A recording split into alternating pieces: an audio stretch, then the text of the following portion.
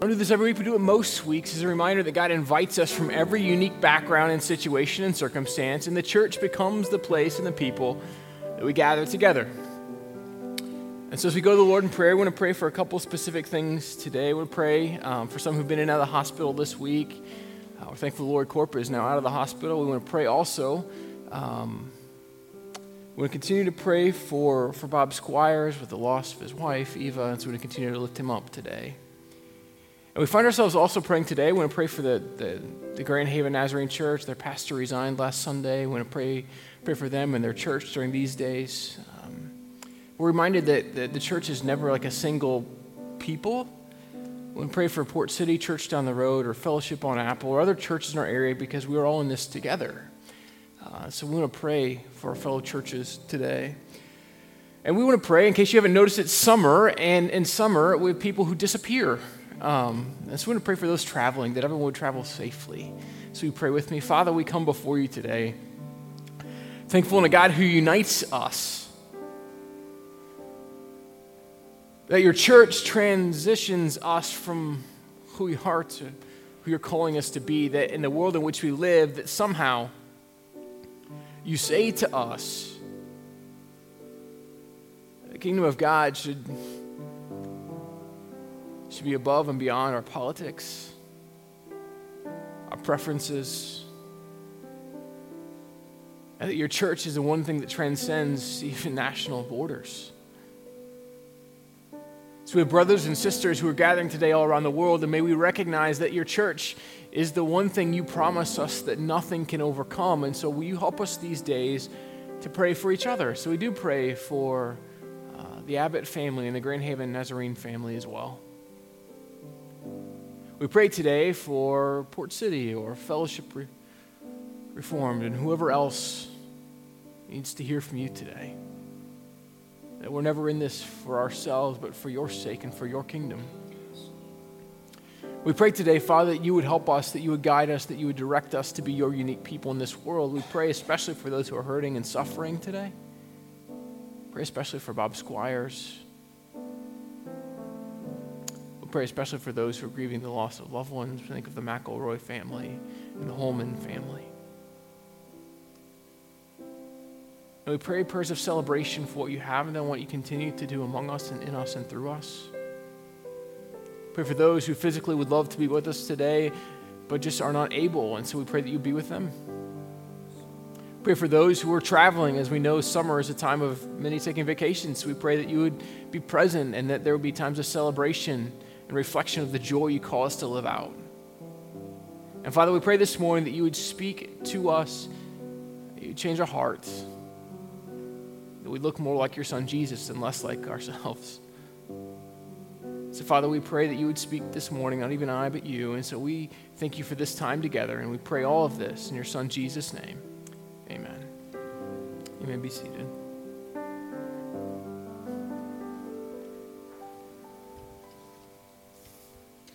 Well, this morning, we're going to finish up our series in the book of James, and so we're going to invite you in just a few moments to turn to James chapter 5, beginning with verse 13. But I was thinking this week about how often do we really stop and evaluate our lives?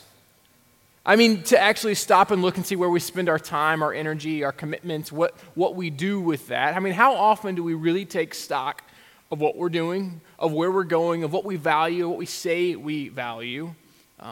For most of us, we just live going from one thing to the other, from one moment to the next, and we don't really think about what we're doing. I mean, here's an example. I mean, how many of us have said before, oh, I'm not eating another meal at that fast food place, only to later eat another meal at that place? I know, I'm speaking to myself, I said about a year ago, I'm never eating McDonald's again, no matter how much my kids like it. That's a lie. I still regret it every time. I mean, like that, what is it? We say we value something, but we end up doing the opposite. I mean, we say we really value certain things in life, but sometimes our life doesn't reflect those things that we say we value. Have you noticed this? Like maybe we say we were going to model generosity, but we know as soon as our check comes in, it's already spent on stuff and there's no room for generosity because it's all gone. Or maybe we say, I'm going to read more books this year, but you realize that means you have to watch less television. So that hasn't happened. Like, right, I really think reading is important. I haven't read a book in a decade, but I really think it's important. I mean, what are other things that we think maybe we value work, but we don't want to go?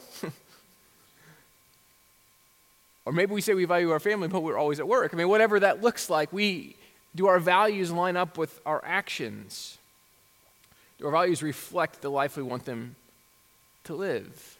See, I think for many of us, we know that to live out of the values we want to live out of, it takes more than wishful thinking. Like, I've learned wishful thinking doesn't get me very far. I've tried. Like, I hope for this. It doesn't work. In fact, have you noticed that it often takes significant life change? Like scheduling changes or financial changes or job changes or diet changes, on and on it goes. Whatever we say we value to reflect that requires actual change in our life. So what happens then for many of us is we have our stated values, the things we say we value, and they're usually really good. And we have our actual values, the things we actually do. Right? So stated and actual don't always look the same. Have you noticed this? See, in many ways, this is kind of what we've been talking about as we look through the book of James. James has been writing in such a way that he hopes us, as followers of Jesus, to begin to know what we're to live out, what it should look like, what our stated values should be, and at the same time, how they should be modeled in our actual values. And so the hard part for us is trying to figure out what are those actual values? What are the things we really should value if we say we want to be followers of Jesus? I mean, James has really kind of been focusing on kind of three things, I would say, if I were to just narrow it to three so far. Speak well of people. It sounds simple, right? Just speak well of people all the time, period. Like, don't be people who are hypocritical, who say one thing to someone and something different somewhere else. No, just be the same all the time. If you're going to say a mean thing, say it to their face. Like that. I mean, he's just honest. Like, speak well of people. And in fact, don't say it about them unless you'd want someone to say it about you. Oh, I don't like that line. I mean, but that's what James says. And then he adds to that, he says, don't be judgmental. Like, don't judge people. That's God's job, not yours. Well, he even quotes his brother Jesus, who said, like, by the measure you judge other people, that's how you'll be judged. Ouch. I don't know that I like that either. And then he's basically said throughout this book, actively seek the betterment of others. Right? Live in such a way that you're trying to improve the lives of those around you, whether you like them or not. James has been really practical. In fact, I would challenge each of us, if we were to reread this book over and over again, this letter that James writes to the early church, if we were to reread this over and over again, we would probably live much differently, or we would just memorize it and not use it, which we do that probably sometimes anyway. Like, I know people who have whole sections of the Bible memorized. It's really impressive, except they don't live out a lot of it, so it's not that impressive anymore. But what if we began to have stated values and actual values that were the same? And that's really what James wants us to know. And so he's been inviting us into a particular way of life because he watched his brother Jesus throughout his entire life. And he says, listen, if this is what it means to live as a follower of God, like my brother, if you're to be like my brother, here's what his life looked like. And he just tells us what that looks like. And so we're going to finish that today. I invite you to stand as we read from James chapter 5, verses 13 to 20. As we said, if you're a guest with us today, it's the first time, we're glad you're here, but we've been looking at this book of James, and James is the brother of Jesus. And he writes this brother and writes this letter to the early church about his brother and basically says this, hey, I didn't really believe in him, but I went so far from not believing in him to now I pray to him. And so here's what James writes. James chapter 5, verse 13 says this, is any one of you in trouble? He should pray. Is anyone happy? Let him sing songs of praise. Is any one of you sick? He should call the elders of the church to pray over him and anoint him with oil in the name of the Lord. And the prayer offered in faith will make the sick person well. The Lord will raise him up. If he has sinned, he will be forgiven. Therefore, confess your sins to each other and pray for each other so that you may be healed. The prayer of a righteous man is powerful and effective. Elijah was a man just like us. He prayed earnestly that it would not rain, and it did not rain on the land for 3.5 years. Again he prayed, and the heavens gave rain, and the earth produced its crops. My brothers, if one of you should wander from the truth, and someone should bring him back, remember this: whoever turns a sinner from the error of his way will save him from death and cover over a multitude of sins. The word of the Lord. You may be seated. Right, James begins with kind of an interesting thing, right? I mean, it sounds really foreign to us. He says, if you're in trouble, pray. Right? That's actually not that foreign. I don't know if you've noticed this, but people who aren't even sure if they believe in God, when they're in trouble, they pray. Right? They don't know who they're praying to, but they're all about praying. Have you noticed this? I mean, you can watch, if you follow things on like Twitter or some other social media platform, people are like, oh, I'm praying for you. Like, will you pray? Well, I'm now. I mean, like we get, if we're in trouble, we pray. It makes sense. So James is saying, hey, that's a good thing. Now also pray when you're not in trouble. Like, that will be even better. Pray all the time. And then he says this, that if you're happy, if you're joyful, you should sing. Like, your life should be a song. And I heard many of you sing today. And I'm glad he doesn't say sing well. He just says sing. I mean, I heard myself too, so I can say that well. But then James quickly comes back to prayer because he recognizes for many of us that this is a hard way of life. We don't think about it often. And he says, if someone is sick, call the elders of the church to pray over them. Right? I want to be clear. James isn't just saying, hey, just call the old people to come pray. Now, they may be old people, but what he's saying is this: call those who have spiritual maturity and you've seen it. Invite them to pray over you. Right? Invite those who've dedicated their lives to growth in Christ and invite them to pray. I mean, if we're talking about like the Church of the Nazarene, in our church, we have one retired elder and me, the only two elders in our church if we look from our perspective. But this is the way we invite people to pray, because there's something powerful that happens when we pray for one another. And he says, anoint them with oil and pray over them. I mean, this idea that God wants to bring healing. Now, I want to be clear today. Sometimes people say things like, well, if you just have more faith, you'll be healed. Well, you may be. But also, every one of us is going to die unless Christ returns. So, your healing is not permanent unless you count the resurrection at the end of all things, when God redeems and restores and makes all things new. So I think it's important to know sometimes if you're not healed, it's not because God doesn't love you, or God didn't love them, or they were more faithful, or you were less faithful. That's not how God works.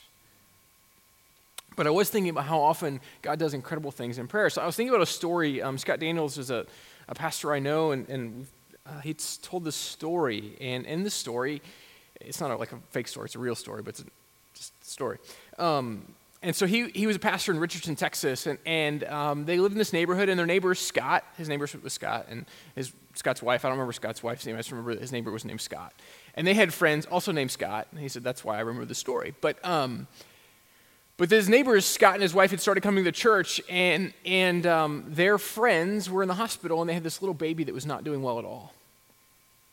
And she went and knocked on Scott's door, and she said, Scott, would you come pray for our friend's baby? Would you just come pray? Like, we don't know what to do. They don't know what to do. They don't have a church. They don't have a pastor. And would you bring that oil stuff? Like, I've seen you use it, like the oil stuff. And he's like, yeah, okay, I can bring the oil stuff. Yeah, that's cool. So he goes to the hospital, he prays for this little baby, and the next day she calls and she goes, Scott, will you come back to the hospital and pray with this little baby again? And bring the oil stuff? Okay, I'll bring the oil stuff. And the next day he goes back and he prays, and like the baby gets better. And then so they, then he gets a call a couple weeks later, and it's the same woman, Scott's wife, the other Scott, and says, hey, can you come pray? Our neighbor, like, they have this issue. And so she says, and can you bring that oil stuff too? And so Scott went and prayed and brought the oil stuff, and these people got better. And so these other families started attending the church and started becoming a part. And Scott goes, I don't know that anything, I mean, God may have healed them anyway. Like, it could have been medical, it could have been the praying, he said, but I know this. I know they weren't a part of a church, they weren't a part of a relationship with Jesus before, went and prayed with that oil stuff, but I know afterward they were. See, I don't know always how God heals, but James kind of addresses that with his next couple lines. He says this, but when you pray, you'll be given forgiveness. Now, see, I don't know about you, but what I've come to believe more than about anything else is forgiveness is maybe one of the greatest ways in which we can be healed. To either offer it or to give it. Because if we don't offer forgiveness to someone, then we're held in bondage. And our heart is never quite right. And if we don't seek forgiveness from someone, then we miss the opportunity to be made whole. And this is what James knows. He knows that it's so easy for us to live in a world where forgiveness is something forget them. I'm done with them. Except we can't do that. Now, I want to be clear. It doesn't mean you have to put yourself back in a position to be wounded or abused or beaten. I don't mean that. But you can forgive from afar if you need to.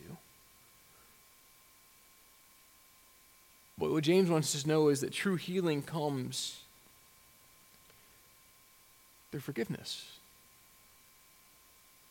In fact, what we begin to see is that he says that prayer literally changes things. And I got to be honest with you. I will lie to you today and say that sometimes I don't struggle with this a little bit, right? You know the story of the woman or the man who comes to Jesus, says, will you heal my daughter? She's demon possessed. And he says, if you're able, will you make her well? And Jesus goes, if I'm able? And he's like, I believe, help me overcome my unbelief. Right? Sometimes that's where we live, right? I believe, help me overcome my unbelief. God, I want to believe so desperately. Will you help me overcome my unbelief? That's okay to pray that. It's okay to seek that. It's okay to recognize our moments when we know we desperately need God's healing and forgiveness in some ways we've never known. But even in our unbelief, we know we need him. So do we pray with a sense that God really does change stuff in our life, in the lives of those around us? Do we pray with the right heart? Do we pray for the right reasons? And next, James says something that honestly, I think if we're really honest with ourselves, is kind of hard. In fact, we try to minimize it in the church. We'll try to dismiss it. He says this, confess your sins one to another. Ooh. Confess to each other? I've heard grown men say to me, and they're older men and who've been in church a long time, and they say, I don't have to confess to anyone. Okay. It's between me and God. Okay. But you know this, it's really easy to confess to God and really hard to confess to one another. And often the greatest life changes happen when we do confess to each other. Because once we acknowledge something publicly and aloud, it loses its power. Right? I can pray in my room all day long. I can pray in my office. I can pray at the altar when there's no one here. But to share with someone a true struggle and a true issue and a true need, that requires vulnerability that often leads to life change, that leads to hope in my life. Because alone, it's really hard. Doesn't mean God can't do it, but there's a reason why James says, gather one another. He doesn't say just confess publicly to everyone, but to bring some people in who you know. Go back to this idea of spiritual elders, spiritually mature people. When you confess into them and they speak into your life in love, your life can be changed. But then James ends with a section that I couldn't escape this last couple weeks as I've read through this in advance of today. He says this, whoever turns a sinner from the error of their way will save them from death and cover over a multitude of sins. Right, I want to be clear. Sometimes people use this verse to throw in the face of other people that, hey, you're a sinner. That's not what James is trying to do here, by the way, just to be clear. What he's saying this, if you will live in such a way that you embrace the life and teaching of Jesus and you reflect that, then you will live in such a way that others will be compelled to know the love of God by your life. It's our love that should compel people to know Jesus, not our words. They may be included in our love, but it's our love. It's by love, not by shouting, that brings someone who is far from God near to God. I've yet to meet someone who has argued into the kingdom of God. Yet to meet them. I've met a lot of people who've been loved to the kingdom of God.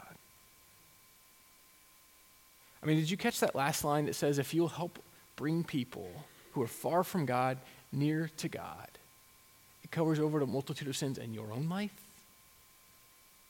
That's what James is saying. Like, if you get lots of stuff wrong, live in such a way that others know God's love by the way you live and invite them into a relationship with him. So I got to ask this question today. If you call yourself a follower of Jesus today, if we call ourselves followers of Jesus today, why is it not one of our greatest life priorities, if not the greatest life priority, to help other people know Jesus?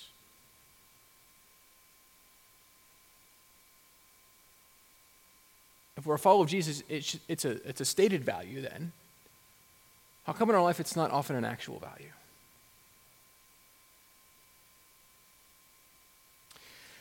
Yesterday was 5 years to the day that I preached my first sermon here. Like, in case you didn't know that, 5 years yesterday. And I've been thinking a lot about that sermon. In fact, I pulled up that sermon a couple weeks ago, and I've read through it again. And you're going to hear part of it this week and part of it next week in some different kinds of ways. But it's been 5 years. And so I got to read it again because I don't have it memorized yet. But I read the list of all the people who've been here before me. Frank Ockert was here from 1960 to 1962. James Leonard, 62 to 65. Kenneth Kohler, 65 to 47. Grover Reed, 67 to 73. James Hilgendorf, 73 to 80. William McElroy, 1980 to 1991. Jack Holcomb, 91 to 2000. Tom Parks, 2000 to 2013. And you've been stuck with me for 5 years.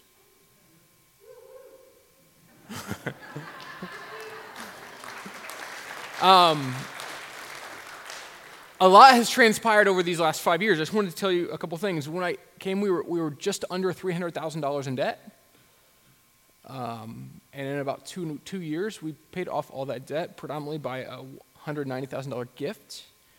We've baptized over 30 people. We have more children on a Sunday morning, not necessarily in the summer, but during the school year, we have over 50 kids weekly that are here on Sunday mornings. That's more than we've ever had on a regular basis during the school year.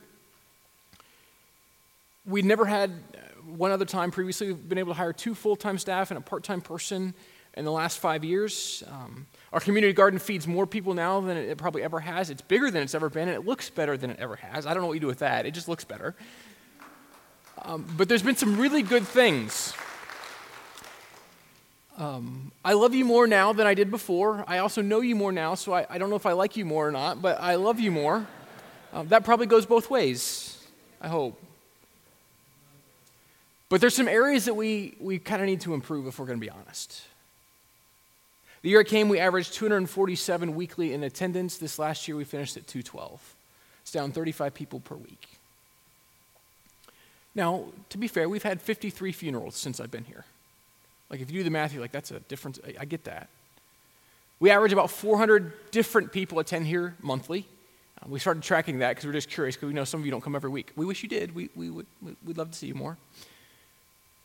So we started tracking to figure out what some of this looks like. At first glance, you could say, well, we're okay. I mean, we've lost 53 people. That's a lot of people. In fact, if you were to read some of the church stats, they tell you if you're close to maintaining as you were 15 years ago, then you're actually doing really well, because at the attendance patterns of most people, then you're probably kind of maintaining where you were. Like, that's a good thing. But I want to say today, I don't think it is. I read some numbers to you 5 years ago. Those numbers, they probably have changed, but the census hasn't been done until 2020, so I can't tell you what the new numbers are until about 2 or 3 more years. I read these numbers to you five years ago. 5 years ago, I told you that within 5 miles of this church, there's 72,376 people who live here. In 2010, 70% of them claimed no church affiliation. That's 50,547 people. In our county, there are 170,000 people, I think it's 178,000 actually, who live here. And 120,000 of them claim no church home. That's about 70%, by the way. So when I say 212 weekly, that's sad. There's not a better word for it. I've been thinking a lot about this recently. I gave a challenge that first Sunday. I said, what if in the next 10 years we impacted 10% of this? I said, heck, what if we impacted 1%? We're not close to either one of those yet, by the way. In fact, what I began to say is this. It's a lot of people whose stories need to be made new. It's a lot of people who may or may not know that God loves them. It's a lot of people who God wants to do his transformative work in and through their lives and their hearts, and he wants them to know Jesus in ways that are life-changing, that bring joy to life, that give purpose and meaning to places maybe we didn't know we needed purpose and meaning. The truth is, I probably haven't led you well in some ways, and that's part of the reason for that. But the other part of that is you, have probably not done a good job of inviting people to know Jesus either. Debate on whether I want to say that or not, but it's true, so sometimes truth hurts. So I've been thinking a lot about this. James tells us that people wander from the faith. So of those people who are not in church today, many of them were at one point in their life, probably about half. But they came to a place where they said that the church just didn't work for them. And so they are what we classify as like the de-churched people. Like it's just not, it's good for you, but not for me. And I was thinking about how for many of us, like that's a problem. And here's why that's a problem.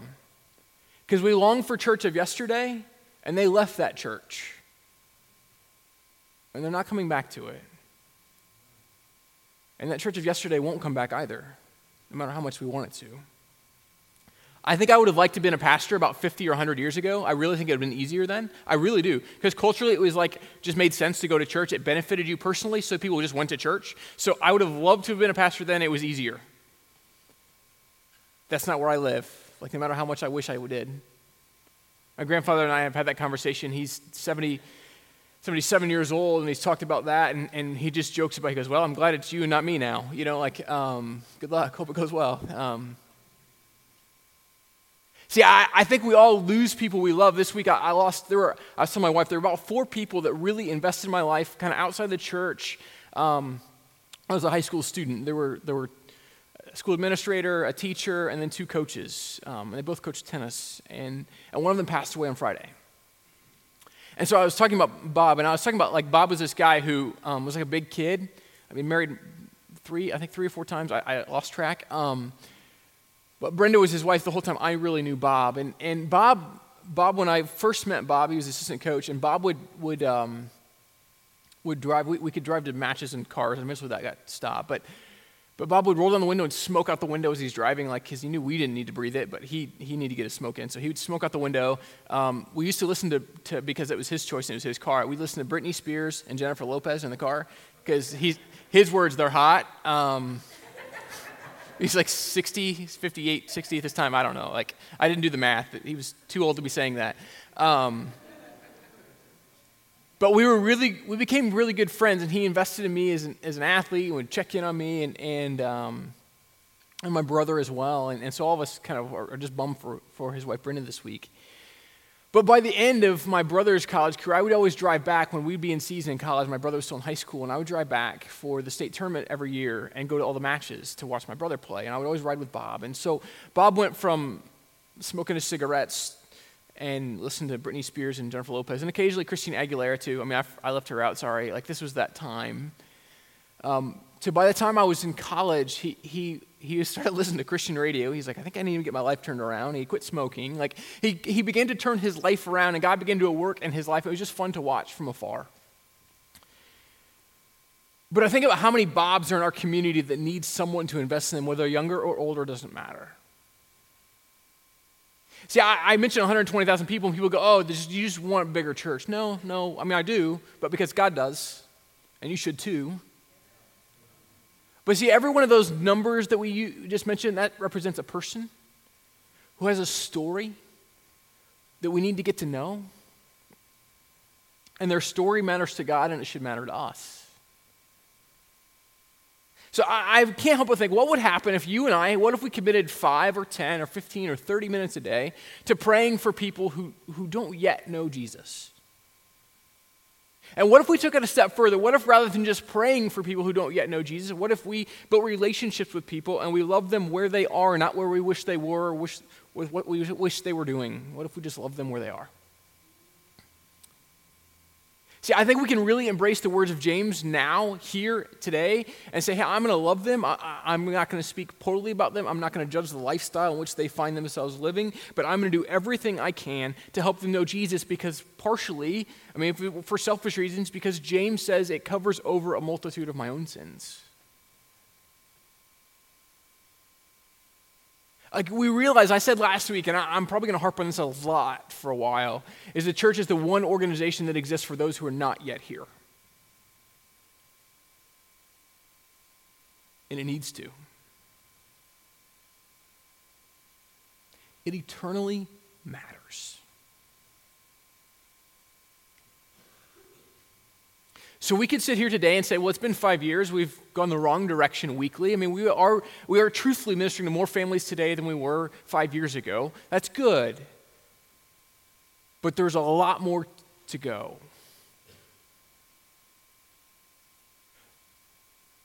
So our mindset has to shift. It must.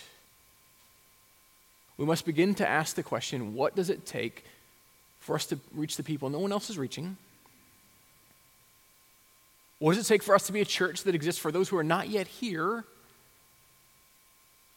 Or like sometimes it's hard because we want certain things so desperately that we hold on to them. We want them. In fact, we may even lose our children, our grandchildren may leave the church or even go to other churches because they're just tired of things here. That's not good enough and it's not okay. The definition of selfishness and pride.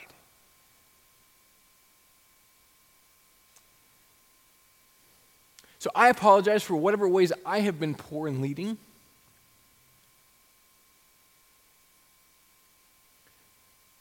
But I'm not okay with where we are.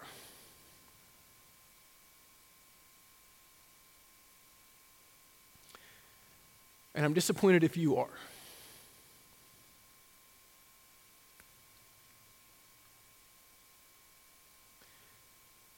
Our collective heart should break. Every time we think about a child or grandchild who doesn't know Jesus, and maybe they could have been a part of us, but we drove them away. Because of that 120,000 people who don't have a church home in Muskegon County, I've encountered countless who at one point went here and don't anymore. What if we said enough? What if we said we will do whatever it takes to reach people? Because here's the thing, at the end of the day, a challenge for you and for I is this. If we say we follow Jesus, then may our life reflect that. May our actual values be seen in our stated values. May we make one of the major shifts in our life to do this, that we want to invite people to know Jesus, and we want to invite them to his church. So I'm inviting you this morning in just a moment. We don't do this very often. If you're a guest with us, it might even seem weird, but we don't do it very often, so I'll just acknowledge that. I'm inviting each of us to pray for a collective heart change. In fact, I'm going to give an invitation for you to come and kneel and pray and recognize for some of us in this room, our hearts really do need to change. Because if we say we love Jesus and we don't love others where they are, then we don't really love Jesus. And the other thing I would add to this is this. My prayer is that we will begin to live and act and speak in a way that our community will know that God is for them, and so are we. Like, here's the thing, God's for them. But here's the thing, them or us, God is for us. And so this morning, my invitation is this, will we be willing to do whatever it takes? Like, I say this in the summer because I know we have maybe a guest or two with us today, but usually in the summer, it's not a lot of guests because they're all on vacation with our regular people, so everyone's on vacation except for us. So we're glad you're here, or camping or whatever. And some of you won't be here next week because you'll be camping. I get it. But what if today we made a decision and we said, you know what, whatever it takes, I will lay aside whatever personal preferences I need to lay aside. I will do whatever it takes, whatever we need to do to move forward to reach people that no one else is reaching, I am good with. Because I love these people here, and I'm committed to that end because Jesus commands me to it. And can I tell you today, I know that's not easy. Can I tell you today that for some that's a greater sacrifice than for others? Can I tell you I get that, I understand that, I hear that? But can I also tell you today that if we at the end of our lives, when we stand before God in some way, shape, or form, and he says to us, hey, how come you wanted this more than you wanted them? We want good answers for those questions. And so can I invite you today to join with me in that? Can I tell you I don't know all that will look like, but I know it'll be different?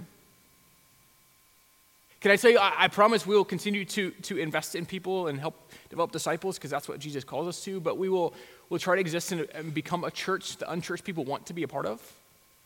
Like, that matters. We want to be this magnetic kind of energy that is Jesus. I mean, there's something tangible about when you, and I mentioned last week, I said, can you remember in your life, do you remember the moment that you decided you wanted to follow Jesus? Do you remember how that felt? You remember the moment, like, just something kind of stirred in you, and you're just like, this is good. And if you haven't felt that, I hope you feel it someday. And if it's been so long ago, I hope you feel it again. Right? There's something about when you become this place where you recognize that you were created in the very image of God, and he loves you as you are, but he loves you enough not to leave you there. Right? He wants you to live in such a way that others come to know his love in life-changing ways. I mean, this is the essence of who God is. And it should be the essence of his people. And so my invitation this morning, we're going to, the praise team's going to come, and they're going to lead us in the song, Take My Life, because I think maybe today, some of us need to actually pray that. And probably some of us who've been in the church a long time. And so I'm going to invite you to stand at this time, and they're going to lead us in this song, and as they lead us in this song, before that, I'm going to pray, and I'm going to invite you in this moment that maybe today, if you need to confessionally say, God, I want to be all in on whatever it looks like to not only know you in greater ways, but to help other people know you, I'll do whatever it takes. And here's my challenge, and I don't care if you're old or young. Maybe today we need to make a tangible expression of that and move forward. And this is probably people who already know Jesus. And I would invite you to come and to kneel and to pray. And to pray that our collective hearts would be the kind of hearts that we would say, God, I don't know what it looks like, but I read the words of James. And what he tells us is this: if I will help people know your son, Jesus, then I will, and whatever else I get wrong, I'll get that right. And the very essence of Jesus is this, that he wants us to know God's for us, that we were created in the very image of God. And he loves us. And he wants the world to be radically changed because of that. Right? So the church is to be the only organization in the world that exists for those who are not yet apart. May we become faithful to that. May we live into that model of life. And here's the thing, we want people to know God's for them because God's for us, because God's for all people, because that's who God is. And so this morning, I'm going to pray, and then we're going to sing, and as I pray and as we sing, if you want to come and kneel and say, God, okay, whatever it takes, and if you can't kneel, you can sit in the front row. It's usually always open. No one likes to sit in the front row. But I would invite you in these moments to say, yes, God, whatever it takes, I want to be a part of a community of faith that is so committed to helping people know Jesus that whatever it takes, I will do. And I don't care if you've been in church 5 minutes or 50 years. This challenge is for you and for me. And I'll lay down whatever it is I need to lay down for the sake of the mission of God, and I'm good with it. And for some of us, we're going to have to keep praying that prayer over and over again. That's okay. But our commitment is this: the number of people who do not know Jesus, the number of people who are not connected to a church home in our community is way too great for us to be complacent and to want what we've always known. It's just too big. And we will be faithful. And faithfulness requires us to shoot for fruitfulness as a church. Because God's for us, and he's for them, and we're them. Father, we thank you this morning in these moments as you as you work in and through us today.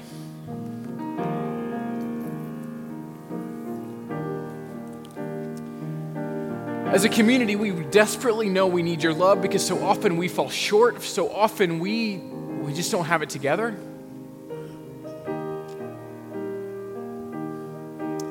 So as I think about my life and the life of this church over these past 5 years,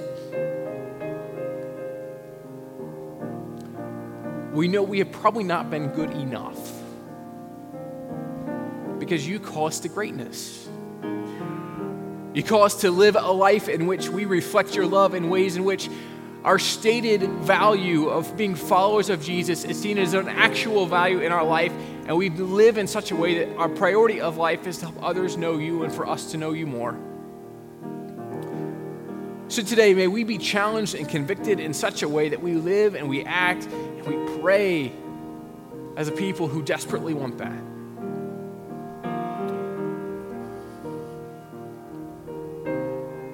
So, Father, we do confess our need for you this morning. And we pray that you would help us to be all that you want us to be. And may we lay down whatever it is we need to lay down so that you can pick us up and send us on our way. And for us to live so that the world doesn't know what the church is against, but they know that there's a God who's for them. So, Father, help us to do that this day, we pray. In Jesus' name, amen.